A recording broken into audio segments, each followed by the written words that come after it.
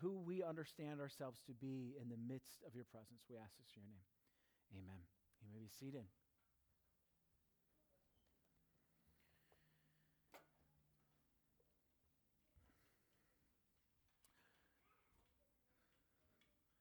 So, 2 Samuel. Oh, I love this. My iPad just totally stopped working. I know. That's right. People know. No notes for Mark. Whoo, you don't know what you're going to get. There we go. Okay, it comes up. This is why you should probably print it all off, right? 2 Samuel. Why? Why would we go through 1 and 2 Samuel? It's a narrative, historical narrative in the Old Testament. It's about kings. It's about ancient Israel. What does that have to do with us today? Well, Scripture, God's Word, every word in this book is meant by God for us as His people to point ourselves to Him. And so, we may not have kings.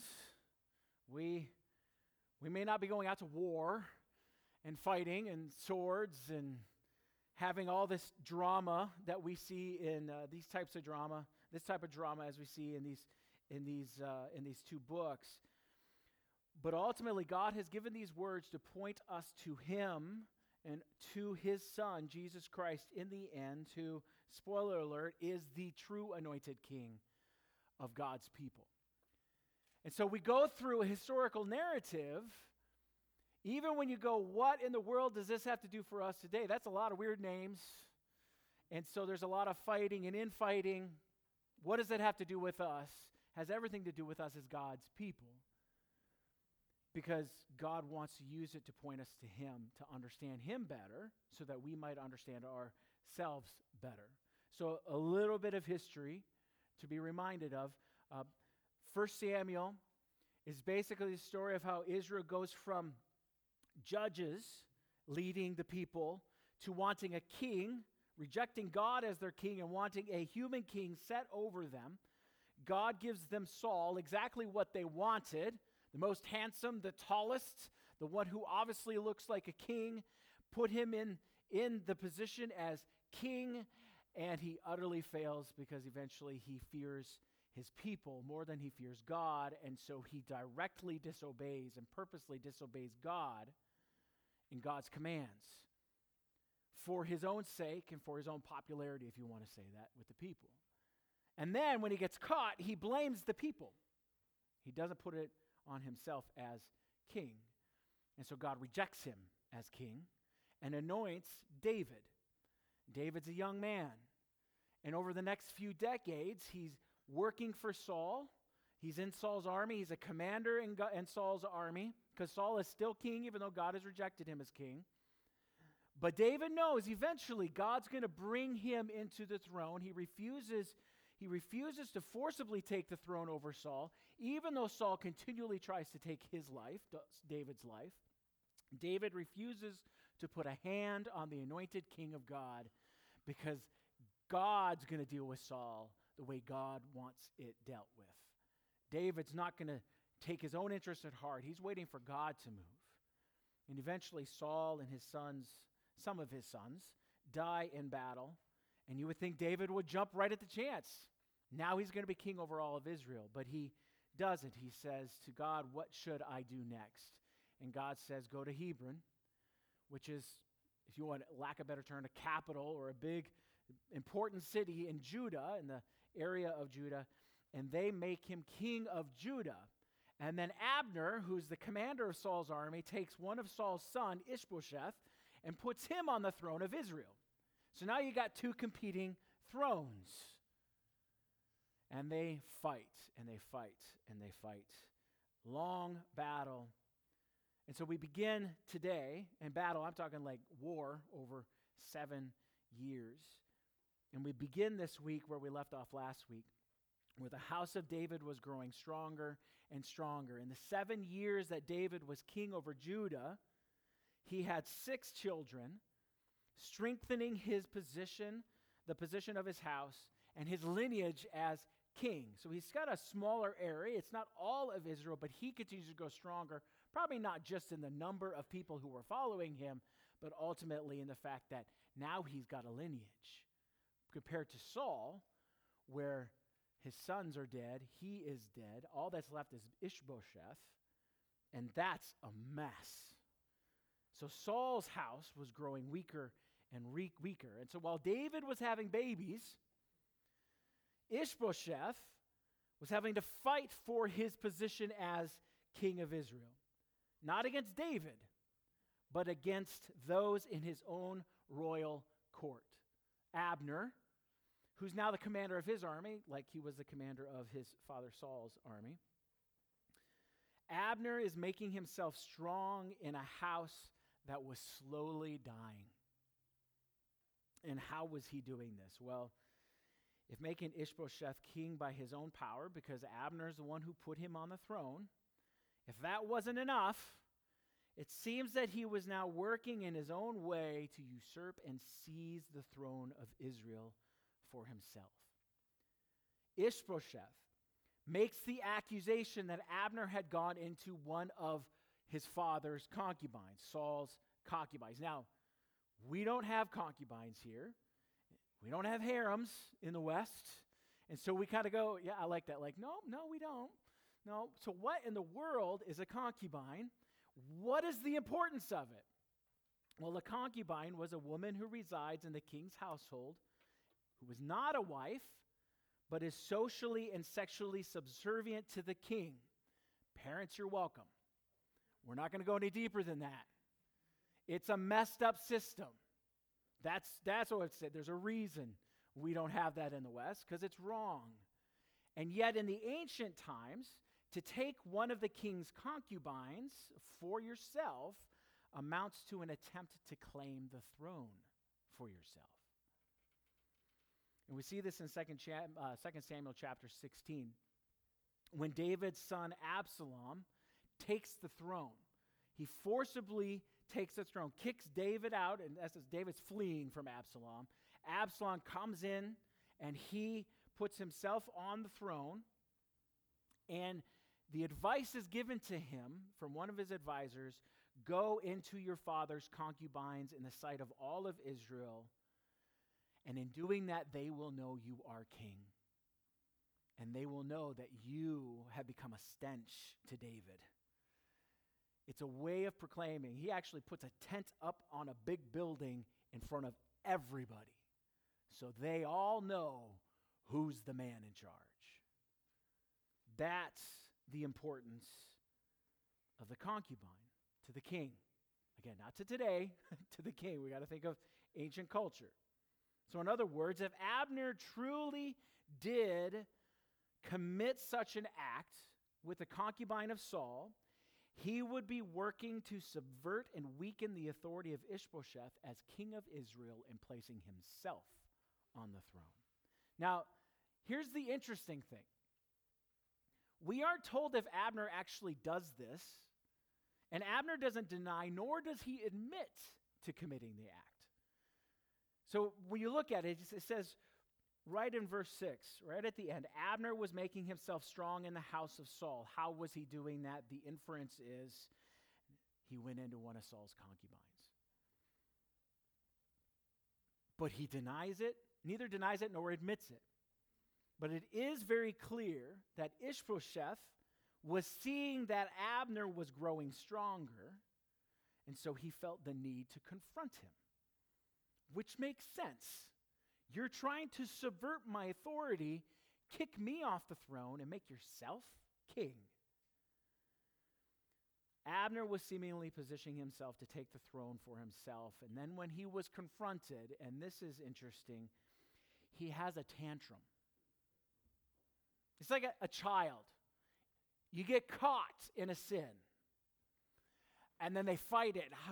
No, and then they dig more and more and more. They don't admit it, but they don't deny it either.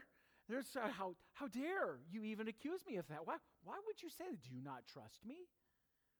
This is basically what Abner is saying to Ishbosheth. Is this really how you treat me? Do you know how much good I've done for you and your father's household? And now you charge me with something that has to do with a woman? He's not denying it, but he's not admitting it. It's the classic victimhood card of someone caught doing something wrong.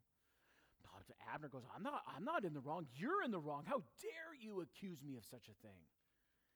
Abner's reaction betrays where his true loyalties lie. And just like Saul, they lie with himself. His loyalty is him. He is all about him. He cares little about who is the rightful and anointed king of Israel, which is made even more apparent with his concluding words. This is what he says in verses 9 and 10. God do so to Abner and more also, if I do not accomplish for David what the Lord has sworn to him, to transfer the kingdom from the house of Saul and set up the throne of David over Israel and over Judah from Dan to Beersheba. Dan to Beersheba is the limits of what was promised to Israel. So basically the whole territory, all of Israel, not just Judah, all of it. Now this is an amazing confession, because Abner's own words convict him of treason not only against David, the rightful true king of Israel, but against the Lord himself. He makes a vow. He makes an oath before the Lord do to me also. He makes this oath to accomplish what the Lord has already vowed himself. He then admits that he had known the whole time that it was the Lord who first vowed to place David on the throne of Israel. And I think that's a key verse in this section. Abner was purposely and actively working against the will and oath of God, which is a very dangerous place to be. It seems that Abner's hope was to take the throne for himself, but then when that plan fails, because he gets accused of treason, when that plan fails, he decides then to move to the quote-unquote winning side of David, abandoning the man that he placed on the throne of Israel in direct violation of the known will of God. Do you see the difference between Abner and David? David says, God, what do you want? Abner says, I don't care what God wants. I want what I want. When it fails, and David tries things on his own and it fails, he said, this is not what God wanted. When it fails for Abner, he says, well, that's not going to work. I better go to the winning side. I better do what God wants. His heart's not in it, though. But to say that Abner's actions are going to eventually catch up to him is actually a huge understatement. Because even in the midst of this soap opera-like kind of actions that he is giving, God is still at work. He is still moving to make David king, just as he had vowed. So there are two implications that I see for us in this text today. First, Abner's actions and his reactions are evidence of a deeper issue, namely the sin of idolatry. Second, the purposeful rejection of the truth of God has major consequences.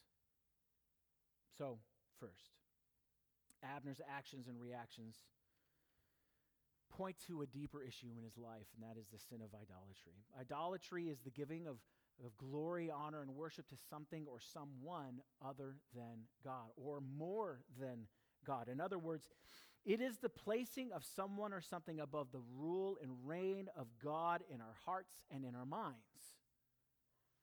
We see this in the history of Israel. Just look at Exodus, when the Israelites create and worship a golden calf. And they're literally standing at the foot of the mountain that God is literally on.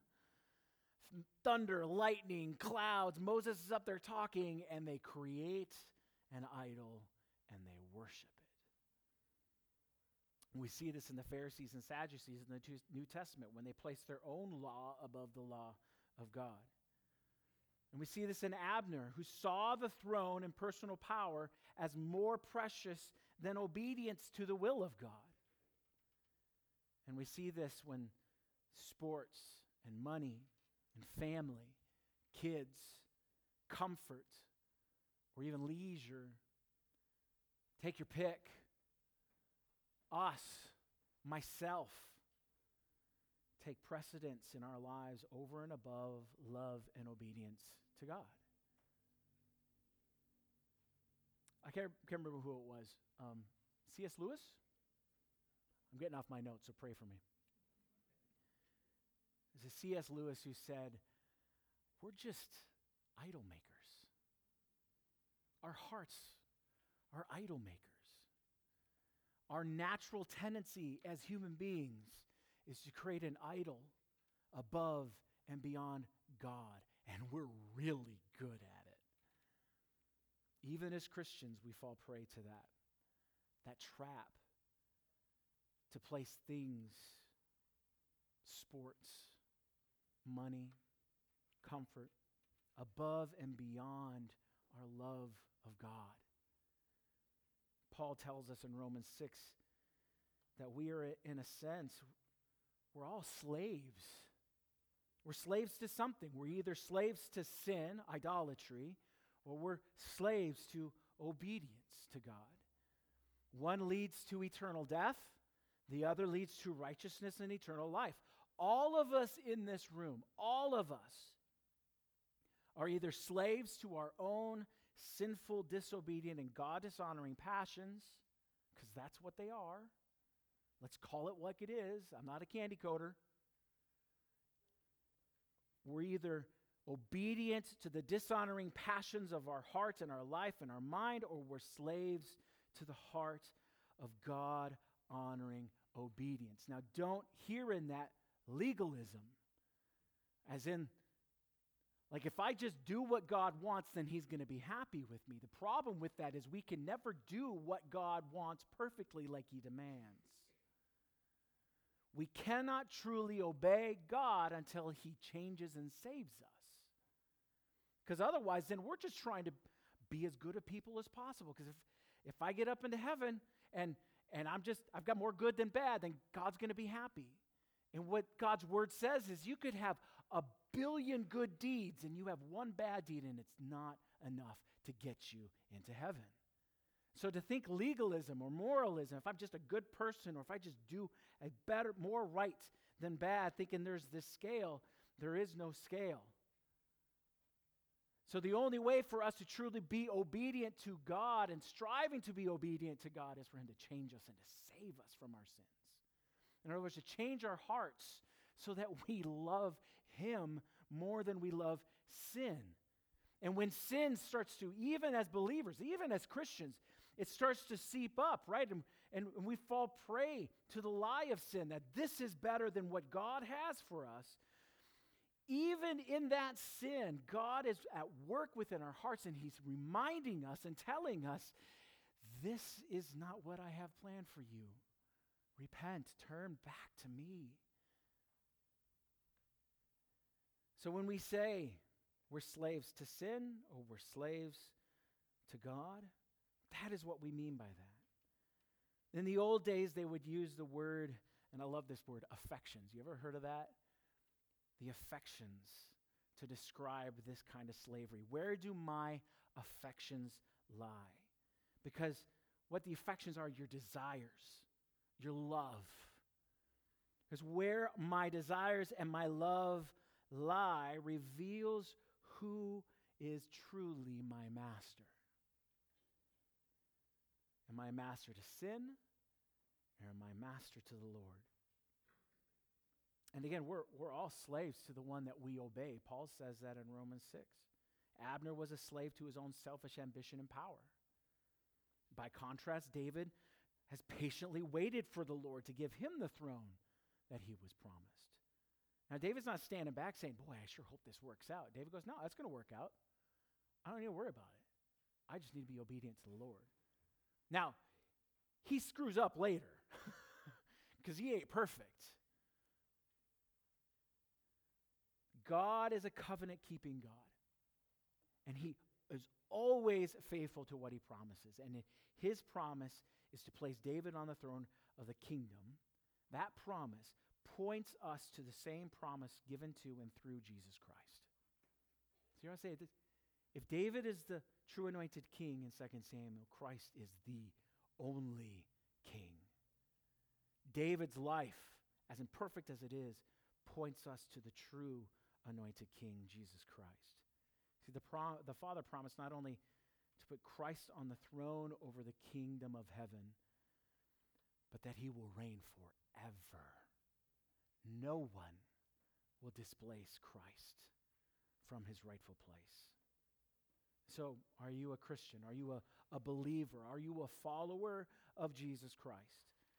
Does Christ rule on the throne of your heart, if you want to put it that way? Then examine yourself.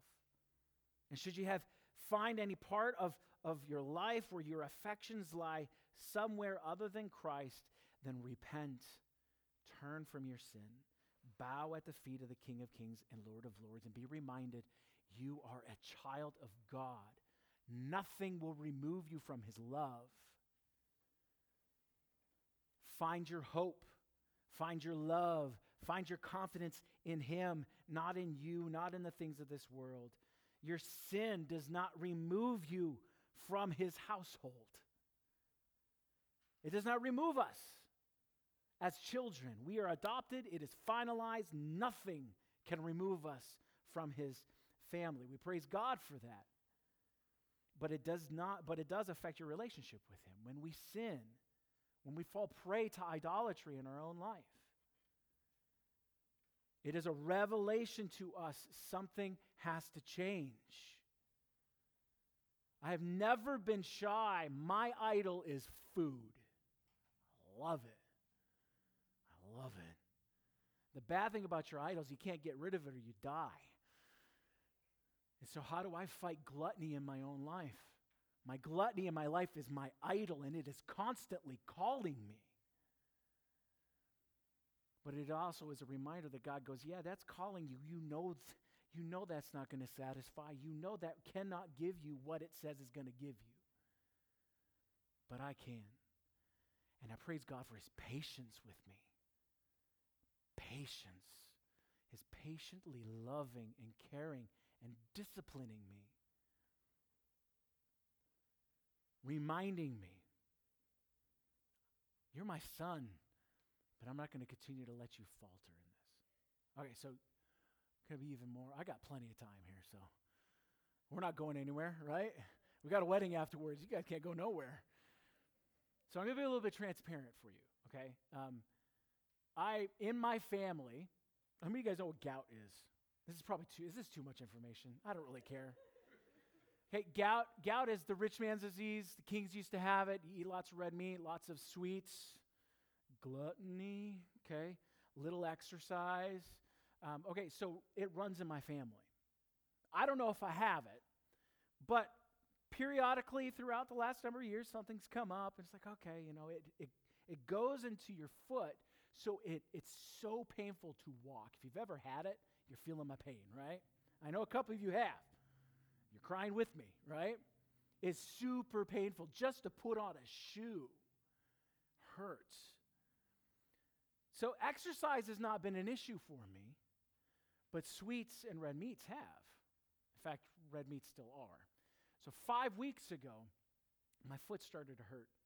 And it hurt and it hurt. And usually it clears up within a few days. I am still dealing with it 5 weeks from now.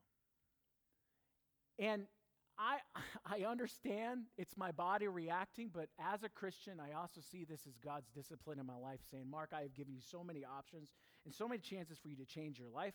So now I'm going to put your life in such a place that you have no place but to kill the idol in your life. Because if you continue to bow down to this, you're never going to walk normal again. That's how I see it. Maybe that's an extreme. But in my mind, that's how I see that. And through this whole thing, you could talk to my wife and my kids. Yesterday was the first time in 5 weeks I actually got something done around the house. It wasn't enough for me. I wanted to do more. She's like, shut up. You haven't done nothing for 5 weeks. I'm just glad you got off your butt. Because it hurts. My foot was swollen. It was so painful. And it was frustrating, I prayed a lot about it. I had friends pray over me over it. But I never lost my faith because in the midst of that pain, I saw God saying, you are my son. I love you. Change and get rid of that idol because it's going to do nothing but cause you pain for the rest of your life. Now, I'm a work in progress. But I'm happy to say that my son had ice cream and I longingly stared at him while he was eating it. But I never touched it. 6 weeks ago, that never would have been possible. Because I would have been like, I'm fine. It's a little ice cream, which it never just stays a little bit, right? Exactly. Yeah, it never does. Come on, let's admit it. Now, I say this because as a Christian, we have to be honest with ourselves. We're little idol factories. And the smallest thing, even good stuff like food or children or money or comfort, and so many other things, can so easily make their way in to our lives. Before we know it, we're bowing down to this idol, and then God smacks us around a little bit and says, okay, fine, you're not going to walk for 5 weeks without pain so I can get your attention because I love you. I don't hate you. I'm not kicking you out of my family. You are here to stay, and I am here to discipline you for your good and for my glory. It's the last time I'm ever going to talk about that because I don't want to talk about it anymore. And so Abner's actions are evidence of the deeper issue of idolatry, but his purposeful rejection of the truth of God. So let's say you're hearing this now and you have an idol in your life. And if you're a believer and you're purposely rejecting the truth of God that this is an idol and you need to get rid of it, or you're an unbeliever, you've never given your faith over to Christ, you've never, you're not saved from your sins.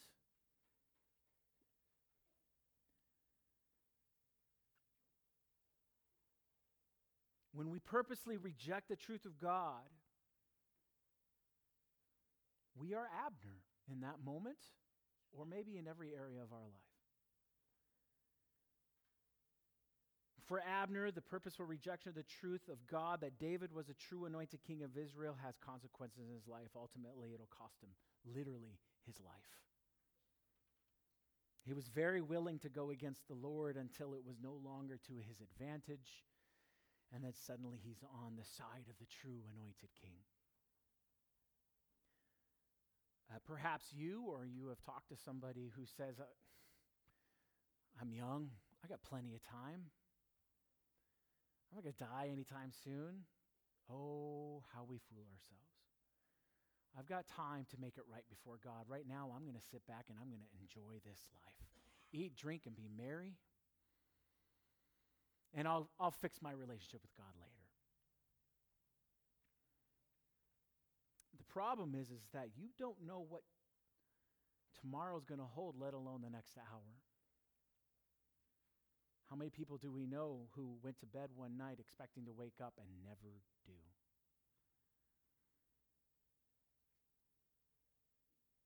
Are you like Abner? Are you fighting the rule and reign of the king in your mind, heart, and life? You hear the truth that I've just said to you today, which is from the Word of God, that you have idols in your life and you're bowing down to them, but you don't really care because you're just having fun, or, yeah, I don't really want to. You see, unlike previous generations, it's no longer a social advantage to attend church or to hold to biblical truths. In fact, the more you hold to the truth of God, the more likely it is that you're going to be rejected and despised by this world.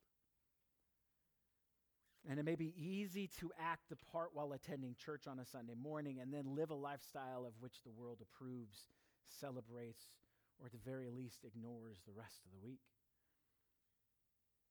And like the life of Abner, this type of life reveals a deeper issue. You see, God promises in his word that the day is going to come when every knee will bow and every tongue will confess that Jesus Christ is Lord. Christ is either going to come back for the day of judgment or he's going to take you home. The question is where is that home? Is it in his presence forever, or is it in hell away from his presence forever? And once that time comes, once your life is taken from you or Christ comes to judge the earth, there is no time to turn back.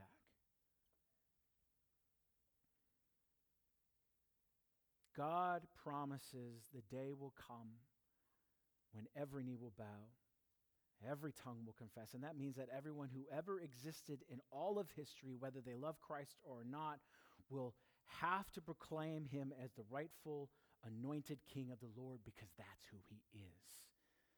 And those who hate that despise him as king. And yet they will still have to proclaim him as king. On that day, there will be no chance of going to the right side. But today's not that day yet. This moment is not that moment yet. And so examine your own heart.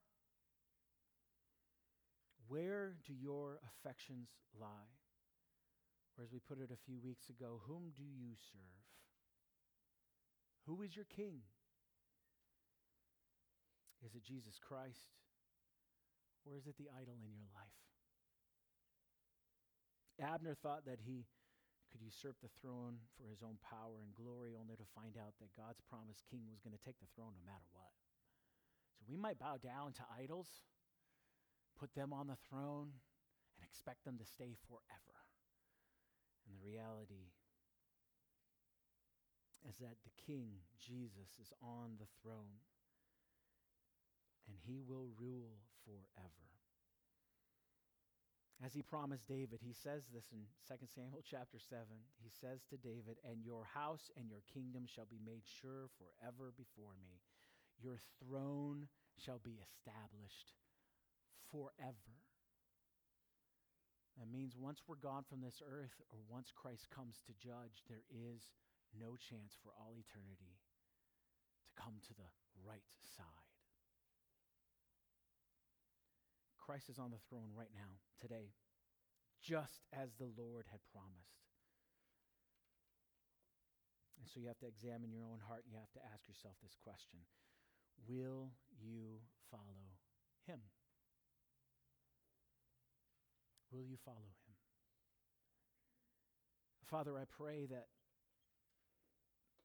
these words, that question, even as your children, Father, that it would be a question of discipline to point us back to you, to destroy and kill the idols in our life for your glory, and to worship and praise you for your worth and your honor and your glory and your praise. And for those, Father, who are hearing these words, who do not believe you, who have not put their trust in you, as always soften their hearts to these words, God, this calling of your Spirit on them to examine themselves. Do they bow down to the idol of self? Are they placing something above and beyond you? Father, I pray that you would cut that idol at its knees.